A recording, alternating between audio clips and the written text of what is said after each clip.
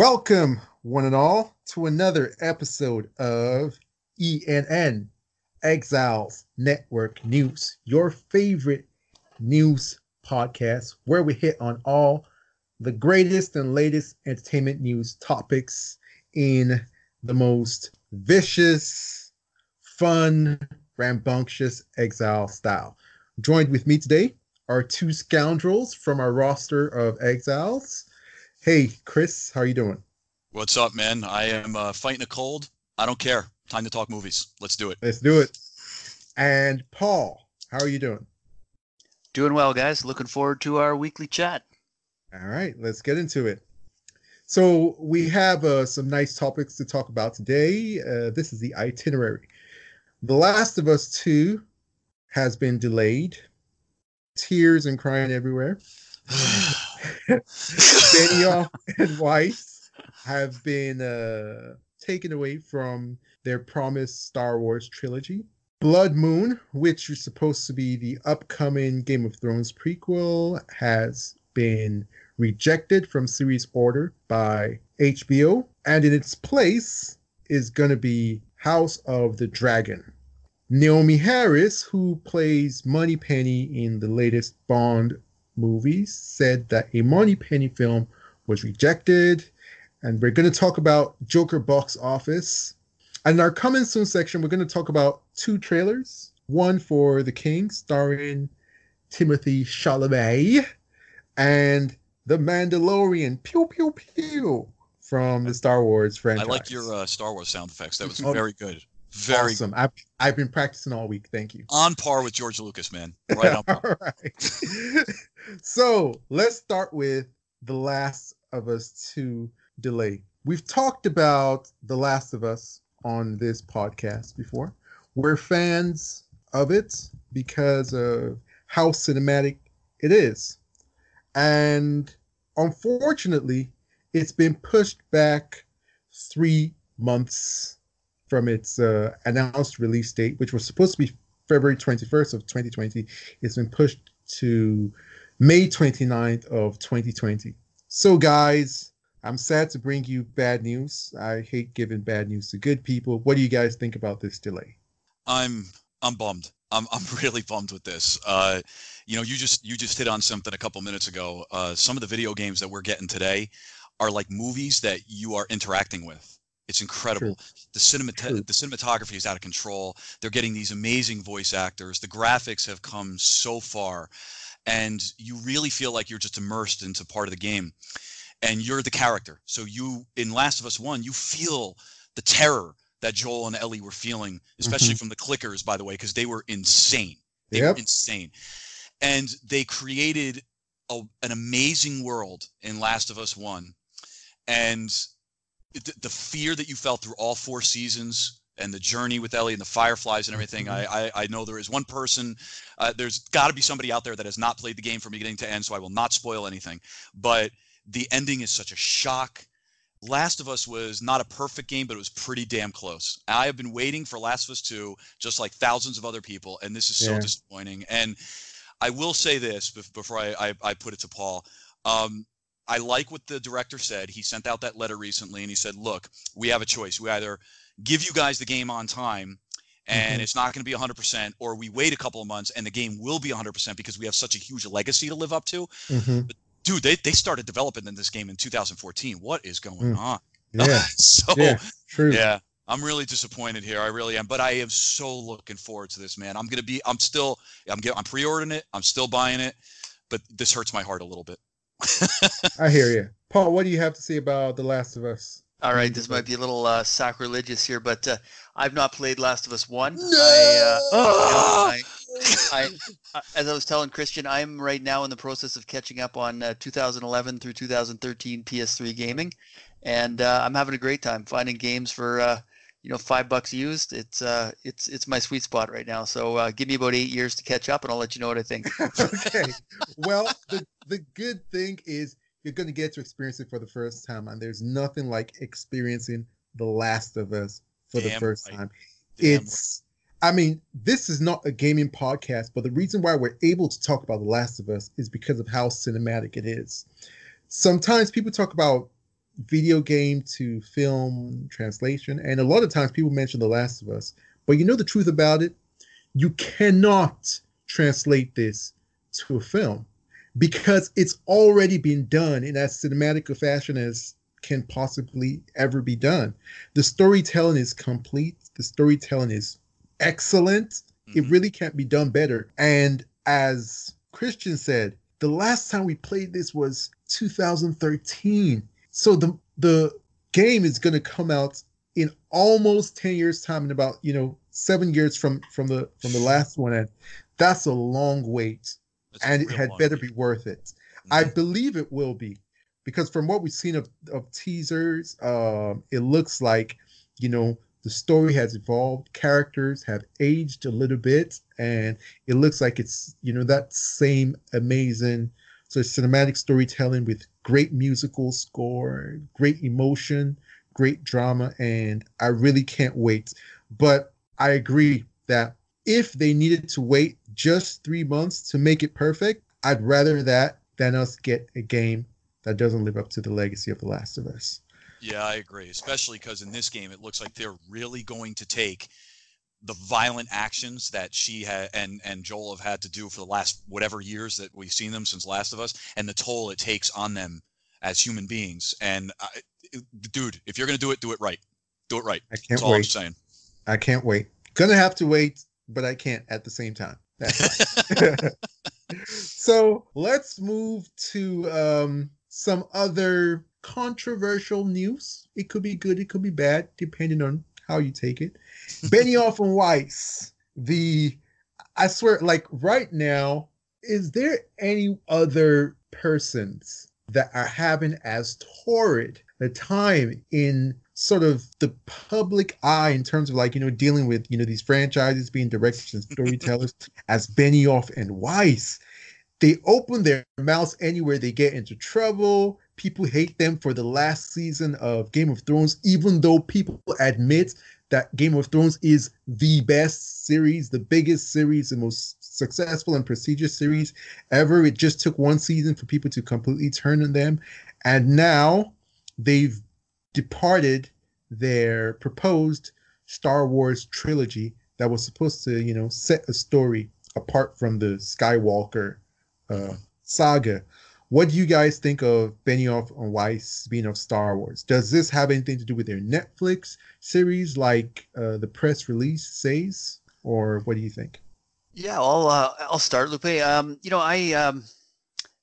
think it must. I mean, they've got what, a $200 million contract with Netflix, so that's got to have something to do with it. It's Yeah. 250, man. It's 250. Yeah. And I don't know what exactly it is they're working on. I don't know if you guys have any information on that yet, or if it's been Nobody announced. does. They're working on just counting their money. That's it. Right. Well, that's a lot of money to count. It should keep them busy. But I think there's that for sure. It's going to keep them busy. But also, as you mentioned, they're not. A little bit of the luster was taken off of their names after those last, in my mind, the last 2 seasons of Game of Thrones. So I like you said, it's probably my favorite television series of all time. But I thought there was a steep decline in quality the last 2 seasons, especially. I think it was halfway through season 7 when they started playing really fast and loose with the some of the fantasy elements and the realism and the time to travel, and it really makes you question how good they are without the source material that Martin brought to the show. So I had my doubts. But that being said, I love the idea that they were maybe going to go back and do the Old Republic, because that really does interest me right now in terms of Star Wars. And my biggest fear with them departing is that are we still going to get the Old Republic? And if we do, who's doing it? And please don't let it be Rian Johnson.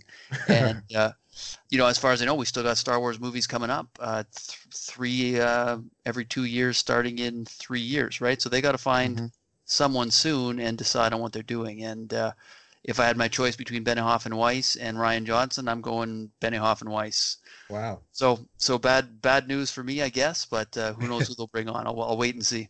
All right, Christian, what do you think? I think Paul nailed it on a bunch of things. I don't know if it's bad or good news yet at all. And, we tend to look at this stuff from creative standpoints. And you're right. Benioff and Weiss can't say a damn thing right now without, they kept quiet for a while and then they come out the other day and make a comment and everybody jumps on them as soon as they make a comment. But you have to look at this stuff through a business lens, right? No matter what, because the studio wants to make money.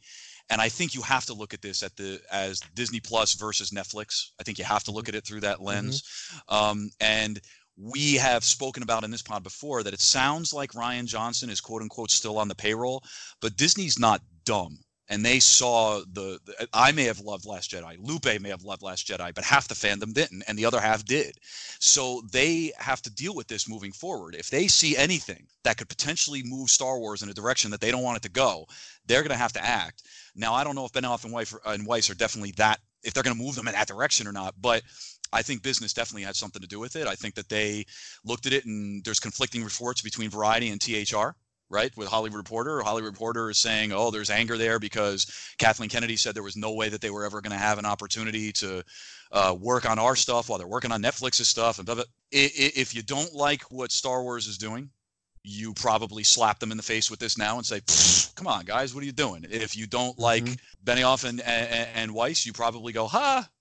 You know what I mean? There's all kinds of ways to spin this. I think there's a lot of ways we could spin this. Right now, Star Wars, Kathleen's just got to get on the ball. All we know is that we got Mandalorian and a bunch of other stuff coming up on Disney Plus. We know we got the Kevin Feige movie. Other than that, everything else is sitting in development. So Star Wars is obviously going to move forward. We just don't know what's going to happen right now. Yeah. For me, I definitely think that Netflix had a role to play in them, departing from Star Wars. It could be for a number of reasons, but I see as they definitely had a safety net to fall into.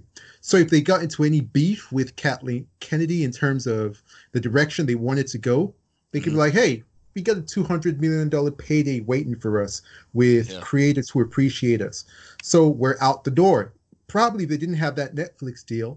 Whatever Kathleen Kennedy wanted them to do, even if it was against their wishes, they could have capitulated. They could have, caved in and being like, oh man, okay, we don't like this, but we'll do it. But with Netflix in the bag, they're like, we're gone. We don't need this.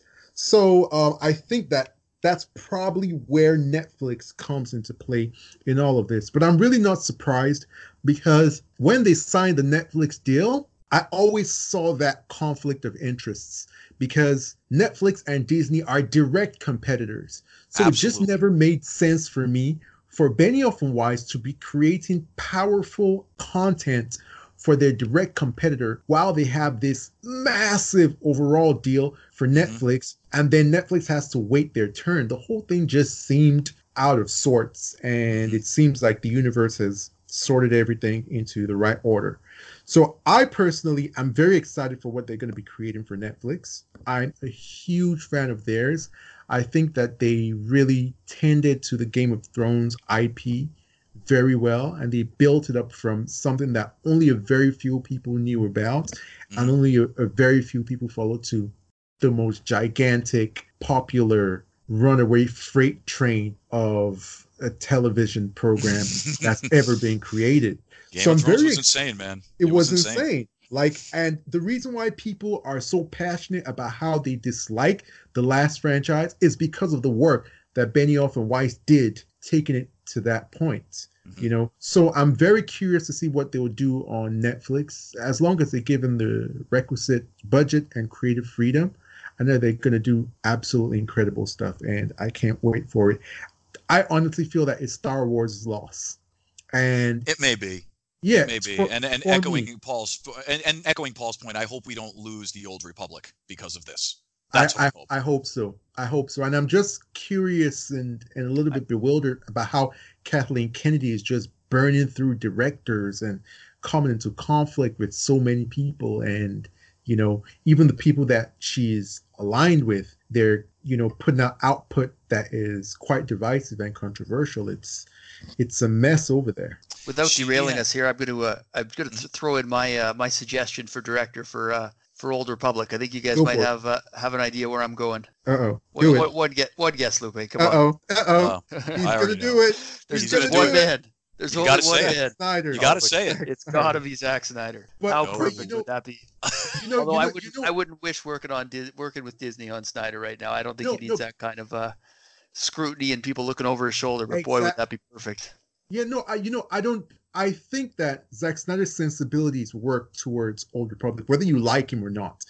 His style is quite, for lack of a better word, people say, dark, but it's, noirish is probably the better word to use for it. He deals with very, complicated morality, complex ideas. He deals a lot with mythology and fantasy. He knows how to make things look iconic. He would do exceedingly well working with like Siths and Old Republic and even like, Arcane Jedi. But the Star Wars franchise and Star Wars fans are the most unforgiving, unkind, brutal fans. I don't want him anywhere near that. I think he's had enough of very harsh fans. I personally want him to just go and create original stuff from now. Yeah, I don't disagree, but boy, would it be cool to have him make a Star Wars, especially set in the Old Republic or Darth Bane. I don't know if either of you guys have read the Darth Bane trilogy, but he would be perfect for that. It's right up his alley, tone wise, I'm with you and philosophy wise. It's great. From Benioff and Weiss to more Game of Thrones is a good segue. Our next topic is about what HBO is going to do going forward with the Game of Thrones franchise. So the first bit of news that we heard was that they rejected the pilot for Blood Moon. Paul, could you give us a synopsis of what Blood Moon was going to be? Absolutely. So this was a synopsis that was released by HBO. It reads, taking place thousands of years before the events of Game of Thrones, the series chronicles the world's descent from the golden age of heroes into its darkest hour. From the horrifying secrets of Westeros' history to the origin of the White Walkers, the mysteries of the East to the Starks of legend, only one thing is for sure. It's not the story we think we know. That to me sounds incredible. I mean, I generally am not the biggest fan of prequels as it is, but to me, that sounded pretty cool. And they casted a bunch of people. They casted Naomi Watts as the lead. She's a very, very good actress. If you guys haven't seen Gypsy, which is her recent Netflix drama, you should watch it. It's like a sexy psychological thriller kind of thing. But I was very, very surprised that this was rejected because I've been seeing behind the scenes photos and leaks, and they've been casting people, and I thought this was like a no-brainer. Like, I was actually having a conversation with a friend who was like, oh, they're taking the pilot to HBO. And I was like, oh, that's semantics. That's just, pomp and circumstance. Like, they're going to put it forward. So I was very shocked that it was rejected. Christian, what do you think? Yeah, I mean, I'm the same. I'm like you, Lupe. I did enjoy the final 2 seasons of Game of Thrones. However, I was disappointed in some of the things that also disappointed Paul, mainly the traveling and some of the condensed timeline. However, I always enjoyed the fact that you were watching a political, family, that the violence, right? The fighting between the families and everything like that, and the War of the Kings and stuff. And you had this fantasy magic that was brewing in the background. It was always there. The world was still being run by magical rules. And we never really got the chance to see who the Night King was and everything like that. We had our theories that he was a Stark and all this other stuff. And we saw his creation, but we don't know much more than that. And we never got a chance to see the first men aligning with the children of the forest and all that kind of stuff. And I really think we would have gotten a chance to see all that. I'm disappointed that we're missing out on the show. There was supposed to be like 4 spinoffs at one point for Game of Thrones. And this, to me, was the one that was the most interesting to me. I don't want to trash on somebody else who doesn't want to see this, but yeah, to see that, like, maybe almost like the birth of magic, if you will, and where the land of always winter, and where why do White Walkers hate men so much? Why do they dislike us? Why did the first men have to ally with the children of the forest and everything? And the original Starks, we're going to miss out on all that. Maybe we'll get it in the future, but I am disappointed that we're missing out on that. Paul, do you want to expand on that? I'll add a little bit. I mean, I think I echo both of your sentiments. This is the synopsis that that interested me. This is the one I'd want to see. And, I was left with a bit of a bad taste in my mouth from Game of Thrones, but overall, I still love the series. I don't know that I want more in that time zone, that time frame, and I don't necessarily know that I want to go to a smaller scale story. I like this epic idea of thousands of years ago, the age of heroes descending into the darkest hour that you hear about in the history of of Westeros in Game of Thrones.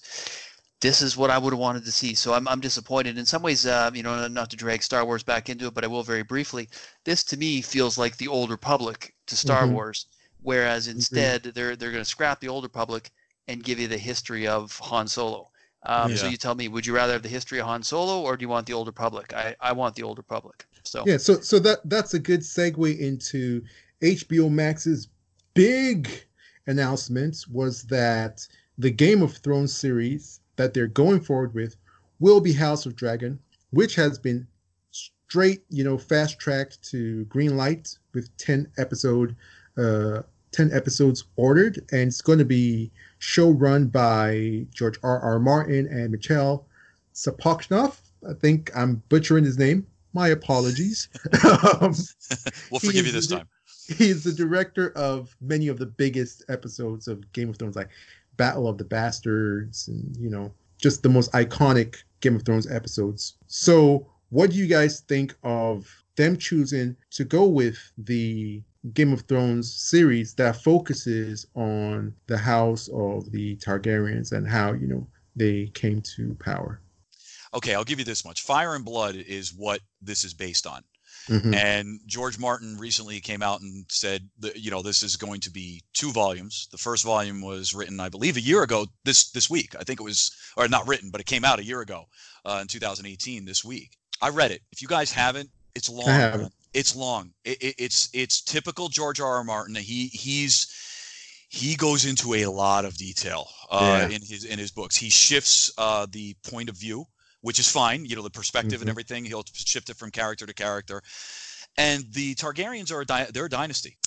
They really are, and they ruled for a long time before Robert's rebellion. I think it's an interesting time period, but I think what Paul just said a couple of minutes ago is 100% spot on.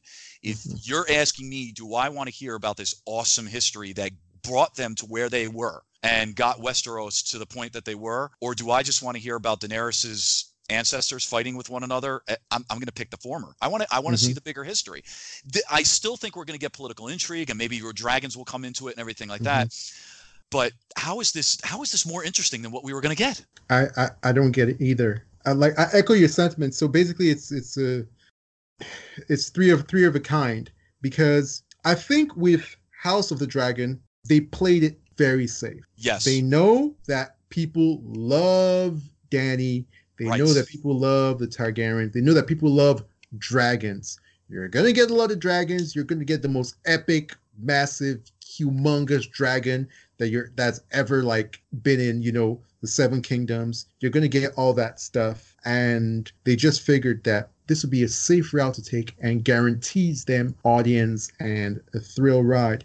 But I think that Blood Moon, from what we hear of the synopsis in that time period, it would have given us more diverse characters. I think it would have given us more diverse fantasy elements in terms of the sort of magic that you're seeing, the sort of creatures you're seeing. And I think that it's so far removed, being 1,000 years from the last Game of Thrones, Song of Fire and Ice, that it wouldn't have felt like this sort of cheap, lazy, tacked on thing.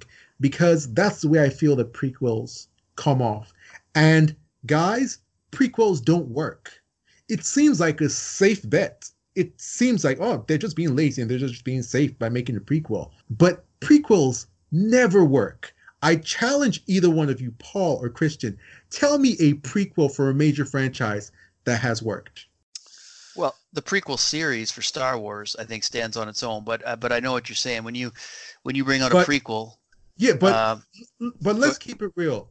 The prequel series was hated by a lot of people. It made George Lucas never want to create another Star Wars movie. No, and I like you're him. right.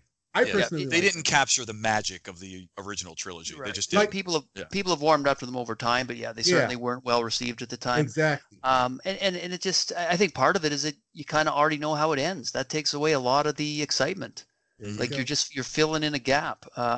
It's kind of like Rogue One, right? Like Rogue One, I actually really enjoyed, but I mean, you know where it ends. It's just you're just tracing a 2-hour path to getting there. And I like the grandeur and the scale of the one that got canceled, and it's so far in the past and so far removed from the 8 years we just spent watching the current run that it feels different. It feels fresh. Mhm. It feels like they have room to be more creative. I don't necessarily need to spend another 2 or 3 seasons or more in the same world we just spent 8 seasons. We'll see how it all plays out. Game of Thrones is a massive IP, and even if we have our reservations, even if we didn't like the way that season 8 ended or we loved the way it ended, we're going to tune in and we're going to see how it goes. So let's pivot on to the next topic, and this is about the Bond franchise. Dun-dun, dun-dun. I love Bond. Like, guys, this is one of my favorite franchises ever. When you talk of like nostalgia, when you talk of like my childhood, I was like a little kid watching girls almost naked running around being sexually harassed and physically assaulted by Bond. And usually given copious amounts of alcohol. Exactly. Yes. But I turned out okay. And What does it say that I remember the guy with the chrome grill? That's my memory of Bond. What was his That's name? I'm worried about you, Jaws. man. Jaws, I'm worried that was about you. Jaws. That's right, Jaws. it, Yeah. Jaws. In today's news, Naomi Harris says that she and director Barry Jenkins, Academy Award-winning Barry Jenkins, he directed Moonlight, he directed If Beale Street Could Talk, they took a solid idea for a Moneypenny film to the producers of Bond, and they were rejected. So this is the quote. Yes, Jenkins has wanted to do a kind of badass kick action thing with Moneypenny, which I'm all for actually. I got together with Barbara Broccoli, our producer, and I was like, let's make this happen. But she wasn't so down for it. But maybe one day, who knows? The conversation has started at least. That's what Naomi Harris said. So guys, what do you think of a Naomi Harris starring Moneypenny film in the Bond franchise? I can put it up front that I love Harris. I think she's fantastic. But I do as well, that's besides the for point. I mean, many reasons. Yeah, there's a lot of reasons. Both, yes, so I can look at her, but also her chops, her acting chops. Yeah. I love her. So I wish her the best, and I hope we get this. However, same as you, I'm not as big of a Bond fan as you, but I am married to a Bond fan who is as big a Bond fan as you are. And Wow. yes, That is awesome. my wife is a huge Bond fan, and which kind of makes me Lucky a Bond guy. fan too, right? Yeah, I'm a lucky guy. I mean, come on, really. I mean, I get to go see these movies. I think now, while we can have the conversation on another pod one day that not everything needs to be a movie franchise and a connected universe, I think it's pretty cool that they were looking to kind of expand out from just having 007. Mhm. And James Bond always has been a reflection of the times, right? So Yeah. Star Wars exploded and we got Moonraker. Mhm. And the Soviet Union fell and we got GoldenEye. Mhm. And now with everything that's going on, you have a person of color, a woman that Mhm. could potentially lead the franchise concurrently to Mhm. having the next James Bond after Daniel Craig Yeah. leads the role. I see it as a lost opportunity. That's So me. do I. I think you can bring other fans into the franchise if they do it right. And I think with this group, they could have done it right. I see it as missed opportunity. Paul, what do you think? All right, I was afraid you were going to ask. Yeah. You know what? I like the start of Daniel Craig's run. I'm not a huge Bond fan, but I have very much enjoyed certain Bond films. I like the more recent stuff. It's a little less campy. I liked Craig's films, as I say. The last one I couldn't even get through. I tried twice. I fell asleep twice. I gave up. So, do I want a Moneypenny film based off this series? No, I don't. I mean, to me, this is like Pennyworth. This is if you put it on a streaming service, it's kind of niche. Maybe people would watch it. At least that's my impression of it. I could be way off. I could be way underestimating how big the Bond fan base is. But I'm gonna have enough trouble getting interested in the next Bond film. Never mind a Moneypenny spinoff, and especially not theatrically. I mean, So Tell us count me how out you for this one. feel. I think they made the right call on this one. Did you hear that? He cocked the gun. It was boom. Dude, killer. Sorry, All right. Lupe. I don't mean to hurt you like that, but I had to give you the truth. I appreciate the honesty. Exiled for a reason, as we say. But I will say, I echo Christian sentiments. Huge missed opportunity for many reasons. Let's first start with just the talent involved. Barry Jenkins and Naomi Harris. Why would you ever turn them down for whatever?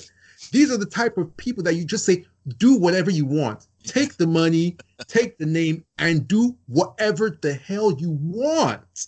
So that's the first place where I feel they missed out. Then also, as Christian said, the times that we're in now are the times of aggressively and consciously empowering women and including them in our storytelling, our mythology, in everything that's going on. And I feel like the Bond franchise definitely should not get left behind. If you watch a lot of Bond movies, they are definitely toxically misogynistic, but that's the fun of it. It's a male fantasy. I don't apologize for it. A lot of Bond fans know that. Yeah, it is. Yeah, it is what it is. Yeah, it is. It is what it is. But there are ways in which you can update the mythology and update the storytelling. And having a Moneypenny film is a very organic way to do it, a very natural way to do it. It doesn't have to be the highest, biggest budget movie ever made. So financially, it doesn't have to be an incredible risk. And I think that this is a million times better of an idea than trying to make a female Bond movie. Yes. It's more natural. It's more natural. I'm completely against the female Bond movie because I think that's lazy. That's lazy. That's just forcing it in there. And this character has already been in the field. Exactly. The character's already been there. Exactly. I always have felt that we do need female characters, but there is no need for females to take on the names and personas of male legacy characters. It comes off as if they still need men in a way. Mm-hmm. And I feel like Moneypenny is a character that can stand on her own. She's a very interesting character. She's always been interesting. And people have always wondered, like, what else does she do apart from be this sort of, secretary to M and this sort of liaison? And we saw a little bit of her, wielding a gun in, it wasn't Spectre. It was the one before Spectre, Skyfall. Yes. Yeah, it was Skyfall. So so we know she has a little bit of, field operative, sort of thing going on with her, and there's so many ways you can take it. Absolutely. And I think it's a huge missed opportunity. What I like is that Naomi Harris didn't shut the door. She said the conversation has started, and I hope the conversation continues, and I hope that the producers are convinced. I do too, and I think it could be a nice transition to the next Bond if they decided to do that. It could. Absolutely. You could have them running concurrently. There's no reason you can't have them. There is no reason. Yeah. And so, next up, let's talk about the number one movie in the world right now. Who would have thunk it? Joker. When Joker was first announced, it was met with ridicule, with questions. It was met with the customary DC animosity and negativity from all the talking heads on the internet and everywhere. And it's been killing it at the box office. Apart from the fact that the critical ratings are largely positive, the audience reaction is through the roof. It's become a pop culture phenomenon. It has made to date $856 million. It's marching towards $1 billion, and it hasn't even had the luxury of opening in China, and we suspect that it won't. So, guys, what do these box office numbers, say to you, and where do you think the film will end its theatrical run? Let's start with Paul. Well, I mean, I think the obvious positive is it shows you can have a serious dark film. It doesn't have jokes, and for those of us that are frustrated with the Marvel formula, that's a win. I think this movie's exceeded expectations. It obviously exceeded expectations, but I think even despite its quality, I'm shocked at the box office for this, and I think that narrative that was being created, right from the script leak about how this was going to fuel incel violence, I think they created such a hype storm that it actually worked in favor of the film in some ways. I think it created interest that this might not have otherwise received. As I say, I'm surprised. I think it's a good thing. I don't know if it's going to hit $1 billion. I don't really care if it hits $1 billion. I mean, I don't see a penny of it, and I'm not into using box office to brag about the movies I like. So hey, good for it. It's got good legs. It seems to be having small weekly declines, and hey, hopefully we'll get more serious toned films. Christian, what do you think? I echo some of Paul's points there, so I don't need to rehash them, and I think he's right. I am happy that a movie like this is making money. The three of us talk a lot, and I talk on other Exiles pods about how we don't care about money, and deep down inside we don't, because we're not the ones making the money. However, if the movies don't make the money, they don't get made. And we still don't know what the hell Warner Brothers is going to do, right? We have no clue. This movie can make $2 billion, and we have no idea what they're going to do next, because they really haven't talked about DC Dark or anything like that. But I'm so happy that you had this, you had Deadpool 1 and 2, and you had Logan. And all four of these movies were successful. It shows there's a market for it, and it shows these movies should be made. I love the MCU, guys. I'm not going anywhere. I unashamedly love those movies, and I will love them forever. And give me more. Everything that's coming with the Eternals and all this stuff, I don't care. Give me. I want it. However, at the same time, there is zero reason why we can't have this. And I do believe that some of the quasi-controversy that we saw out there definitely fueled some of this. Who cares? I don't care. That's fine. Let people go to see it because of the controversy. If they walked out of the theater saying this was a good freaking movie, it did its job, because it was a good movie. So yeah, I really do. I think I'm with Paul. I don't know if I feel comfortable making a final box office prediction. I doubt it makes $1 billion, but I could see it going over 900 mil, definitely. And it's probably not going to release in China. It doesn't even need it. That's incredible. It's incredible, guys. So I just hope it continues the trend. Even if we only get a couple of these every now and then, we need them. We need them. Yeah.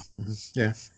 You guys have basically, covered the gamut of everything that these numbers, say to us. But there's something quite interesting about this when you think of what Warner Brothers is going to learn from this, and how they're going to apply that towards the type of stories that they tell in the future.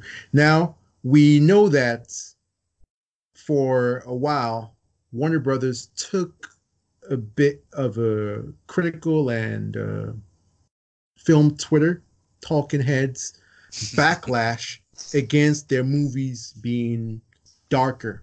Unfairly so, because they didn't even put out a lot of dark movies. They only had 2 or 3 dark movies compared to Marvel, who had like 15 lighthearted fun movies. So it was kind of a weird angle for people to take, to claim that there was this oversaturation of dark movies and we didn't need dark movies, when we all agree that what we need is variety. We need companies to make dark ones, and if Marvel is making light ones, if we're making R-rated ones, let everybody make what they like, and let people be able to choose from the cornucopia of films out there.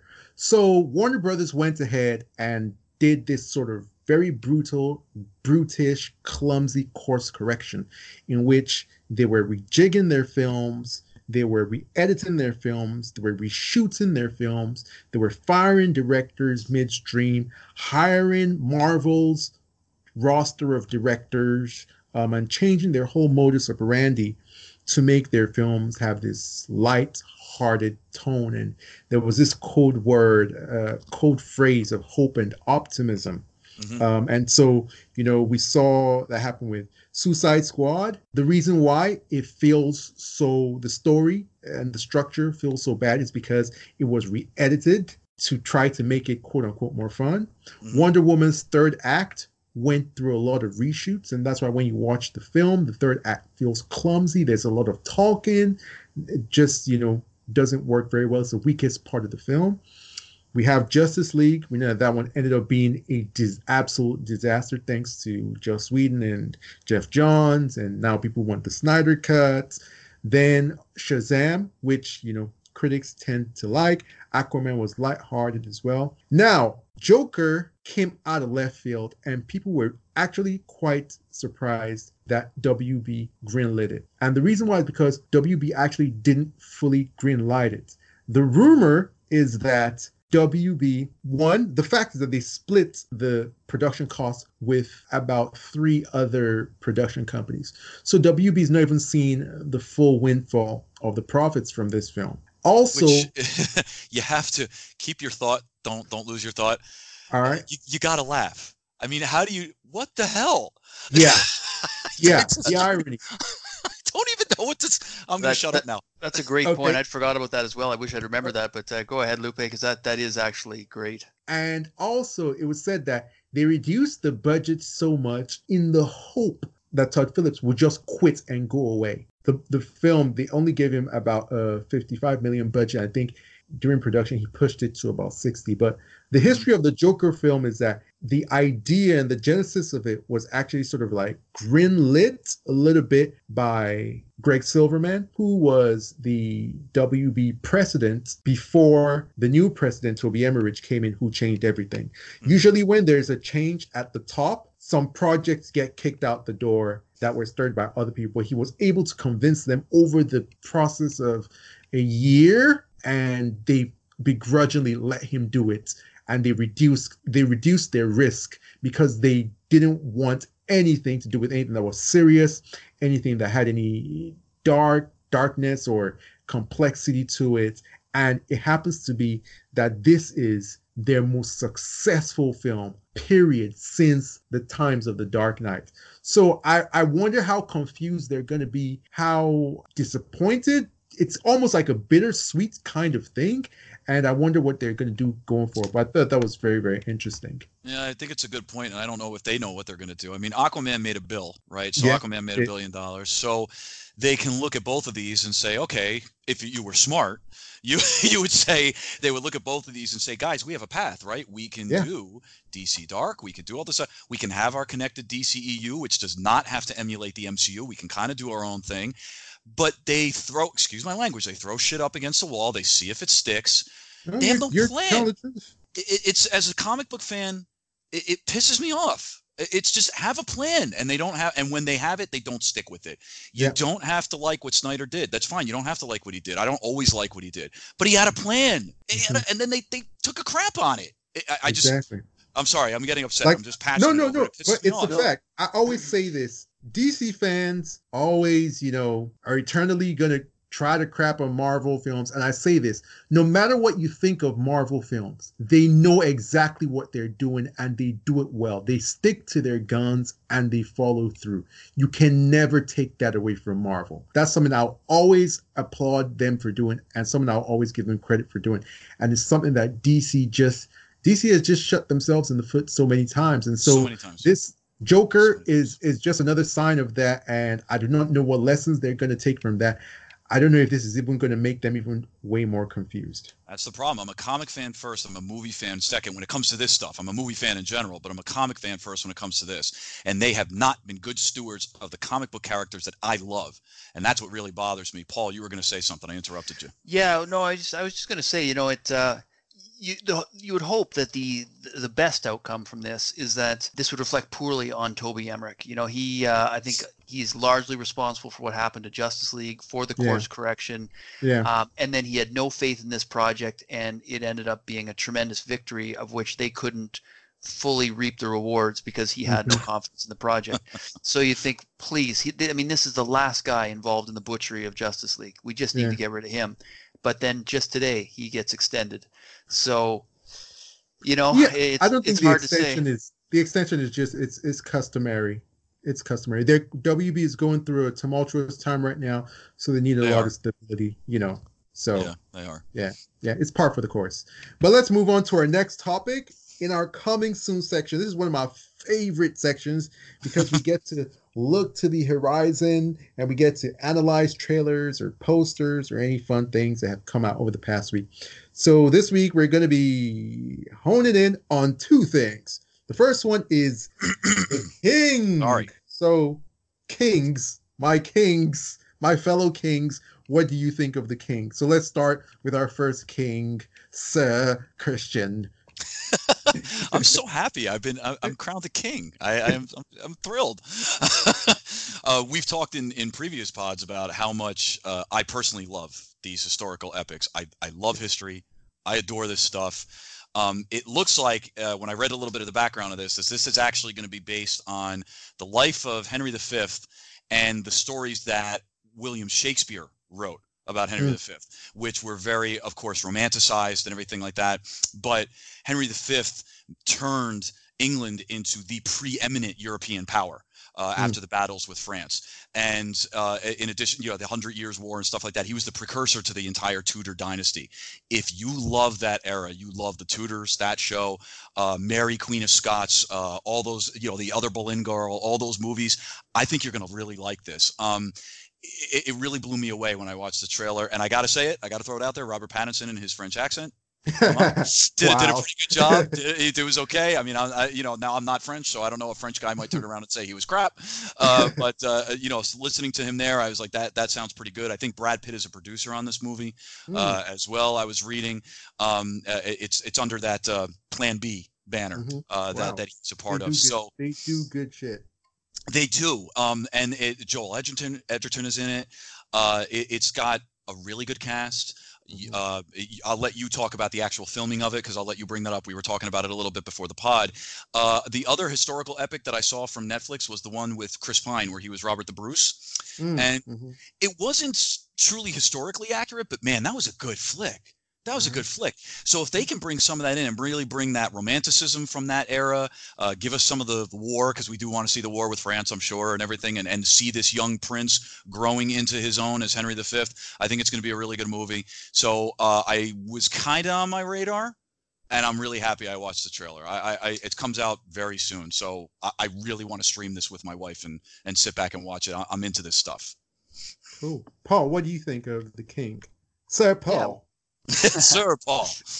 Well, like Christian, I love historical epics. But unlike Christian, I know very little about history. I spent most of high school history drooling on my desk. So for me, this is my chance as an adult to watch, to see history brought to life in a way that both, makes an entertaining movie, but also sparks my interest in going back and doing a little research outside of the movie. And to me, I find that really fun. You watch the movie and then you go figure out what really happened and you see how close the movie was to real life. And so that excites me about the historical epics. And this one in particular, I think looks great. I mean, the trailer looks like a high quality film. The cast looks great. They've got my interest, and I'm looking forward to it coming out. All right. I mean, for me, I absolutely love this trailer, and I love it for different reasons than you guys love it. I'm not a history buff, although I do know some pockets of history, Genghis Khan, World Wars, some African history, but I'm very ignorant of European history. So this is going to be very educated for me, as well as entertaining. But technically, the look of the film, the cinematography is breathtaking.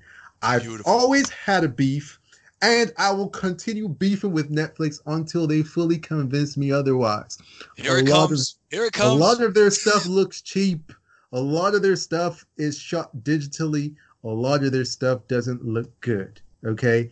And I wish that they were like the other streaming services, like HBO, like Amazon Prime, like Hulu, in which their directors had the creative latitude to either shoot on film or shoot on digital and not be constrained creative to one. However, as soon as I saw the trailer for this, I knew I had to go and look and see what sort of cameras they used, what sort of print film medium they used, sensors, they used lenses, all that stuff. I'm into that stuff.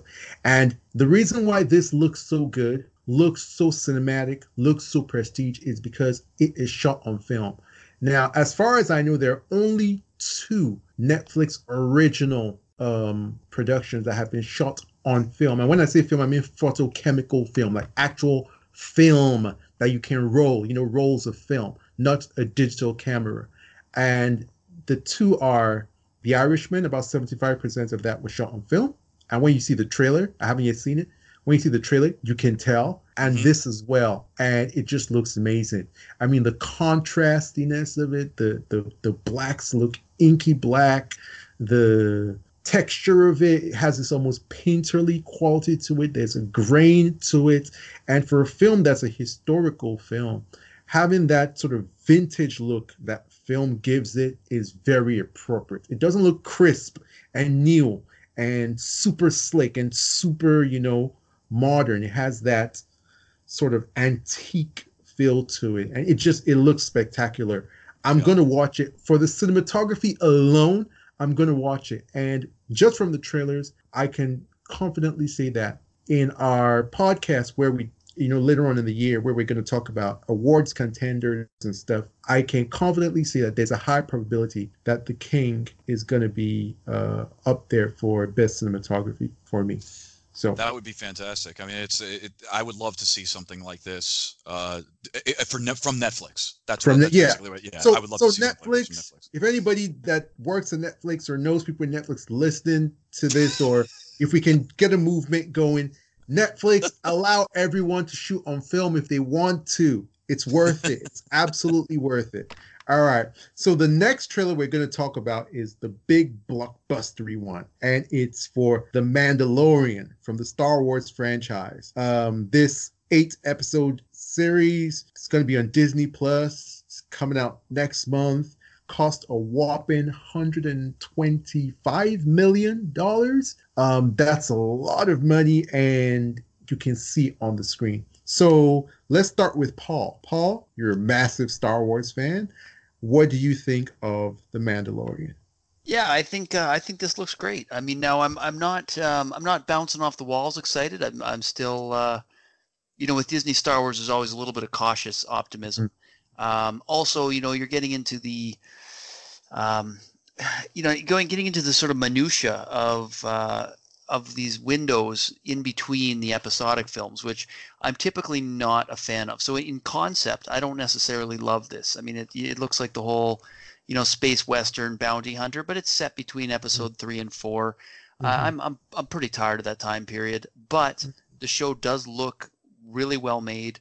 Mandalorian bounty hunters are just cool, right? I mean, what kid didn't think Boba Fett was the coolest looking thing they'd seen next to Darth Vader, right? So, now is it a knockoff Boba Fett? Are we going to like this character? Are we going to say, why didn't you just give us Boba Fett? Are they going to tie in some of the other characters we know, like Sabine from Rebels, or, do we get an appearance from anyone that we actually know from the material that's out there? Who knows? But you know what? The production quality looks great. It looks like they're taking it seriously, which is good. I tend to like Favreau's work as a director, so I'm going in with some guarded optimism. But so far, what we've seen looks as good as it could look for the subject and the time period they're tackling. All right. So Christian, what do you think? I gotta throw it out there and say, of course, I'm the shill of the podcast, so I've already pre-ordered my Disney Plus for an entire year. Nice. So I'll have it. I'll have it on day one. I'm pumped, man. I'm really pumped. Looking forward to this. Some of the things that Paul said are definitely true. Is this a time period that we necessarily need to see again? I don't know. But what I will say is that when Disney has expanded and gone outside the Skywalker saga and did something like with Rogue One. Rogue One was at its strongest when it wasn't necessarily connected to the Star Wars universe 100%. It was at its strongest when it was talking about the themes of warfare and I remember when Cassian Andor said, "We've all done horrible things in the name of the rebellion, and this is how I redeem myself." Things like that. We question what is right and wrong. That's where Rogue One was strong. And if they go that route with this show, and don't necessarily have to connect it all over the place with the fledgling New Republic and everything like that, and just focus on Mandalore and the clan warfare that they have there, I think they got something on their hands, and they're not messing around. $100 million. They're not screwing around. Yeah. And you got to Jon Favreau can do a big movie like Iron Man, and he can do Chef, which is like one of my all-time favorite movies. So I trust this guy 100% with this IP. I think he's going to do it well, and I like to see them moving beyond just the Skywalker saga and the Force and the lightsabers and the Vader and this. Let's see something different. And Star Wars Rebels brought a side of Mandalore that I think we wanted. Yeah. I think we'll want to see that explored. I do. So I think it's in good hands with Jon Favreau. Sign me up, man. Sign me up. All right. Well, you're already signed up, so. Take my money. I mean, already taken my money. For me, I echo your sentiments. I can't, say more than you already have in terms of, for me, I don't really know a lot of the history of, the Mandalorians. And I mean, I have, the basic 101 knowledge, and this looks very promising. If this is going to be the series that the Disney Plus empire is built on, I think it's a very strong foundation. Star Wars, check. Invested a lot of money, check. It shows up on the screen, check. You got really good actors in it, check. You got a really good showrunner and director, check. All the boxes are checked so far for me, and I wish them luck. I really hope it's a good thing. I hope it turns out well. One of the greatest things about Star Wars is not just the movies that we've had. It's actually been the extended universe. The amount of lore and world building that's out there, that is the power of Star Wars. Absolutely. At least for me, it's always been, because between the time of the OG trilogy and the prequels, a lot of people wrote books and had a lot of quote unquote fan fiction, but great fan fiction about what the world was. And then between the prequels and between, the new trilogy, there was a lot of that. And that is the power of Star Wars. And I think stuff like The Mandalorian is fulfilling that promise of what Star Wars can be. People have definitely taken ownership of what George Lucas created, and some of them have gone above and beyond what he did. Others maybe not so much, but you're right. That is the beauty of Star Wars. It touches so many people in a different way, and you can tell when Jon Favreau was talking about this and making it. It's a labor of love for the guy. It really is. It's a labor of love. I believe that as well. It shows. So that concludes our episode for today, guys. It was fun. Yes, it was. We disagreed. We had some controversial opinions. I think one of us might get canceled. Eeny, meeny, miny, an exile. Here we go. But let's sign off. Christian, where can the people find you on the internet to talk to you about film? If you'd like to yell at me about my opinions, you can get me on Twitter at chart6363. And Paul, where can people find you? Yeah, well, once I get canceled here, I'll probably need a few friends. So you can also reach me on Twitter at @_Paul_P. As for me, you can't cancel me. I've already canceled myself. And you can find me on Twitter at LiveLoveLupe. It's been a blast chatting with you guys. It's been wonderful talking to you guys, the audience. Be sure to, like, comment, subscribe, share this podcast with, your friends and family. And join us next week for another episode of the Exiles News Network. Until then, stay exiled.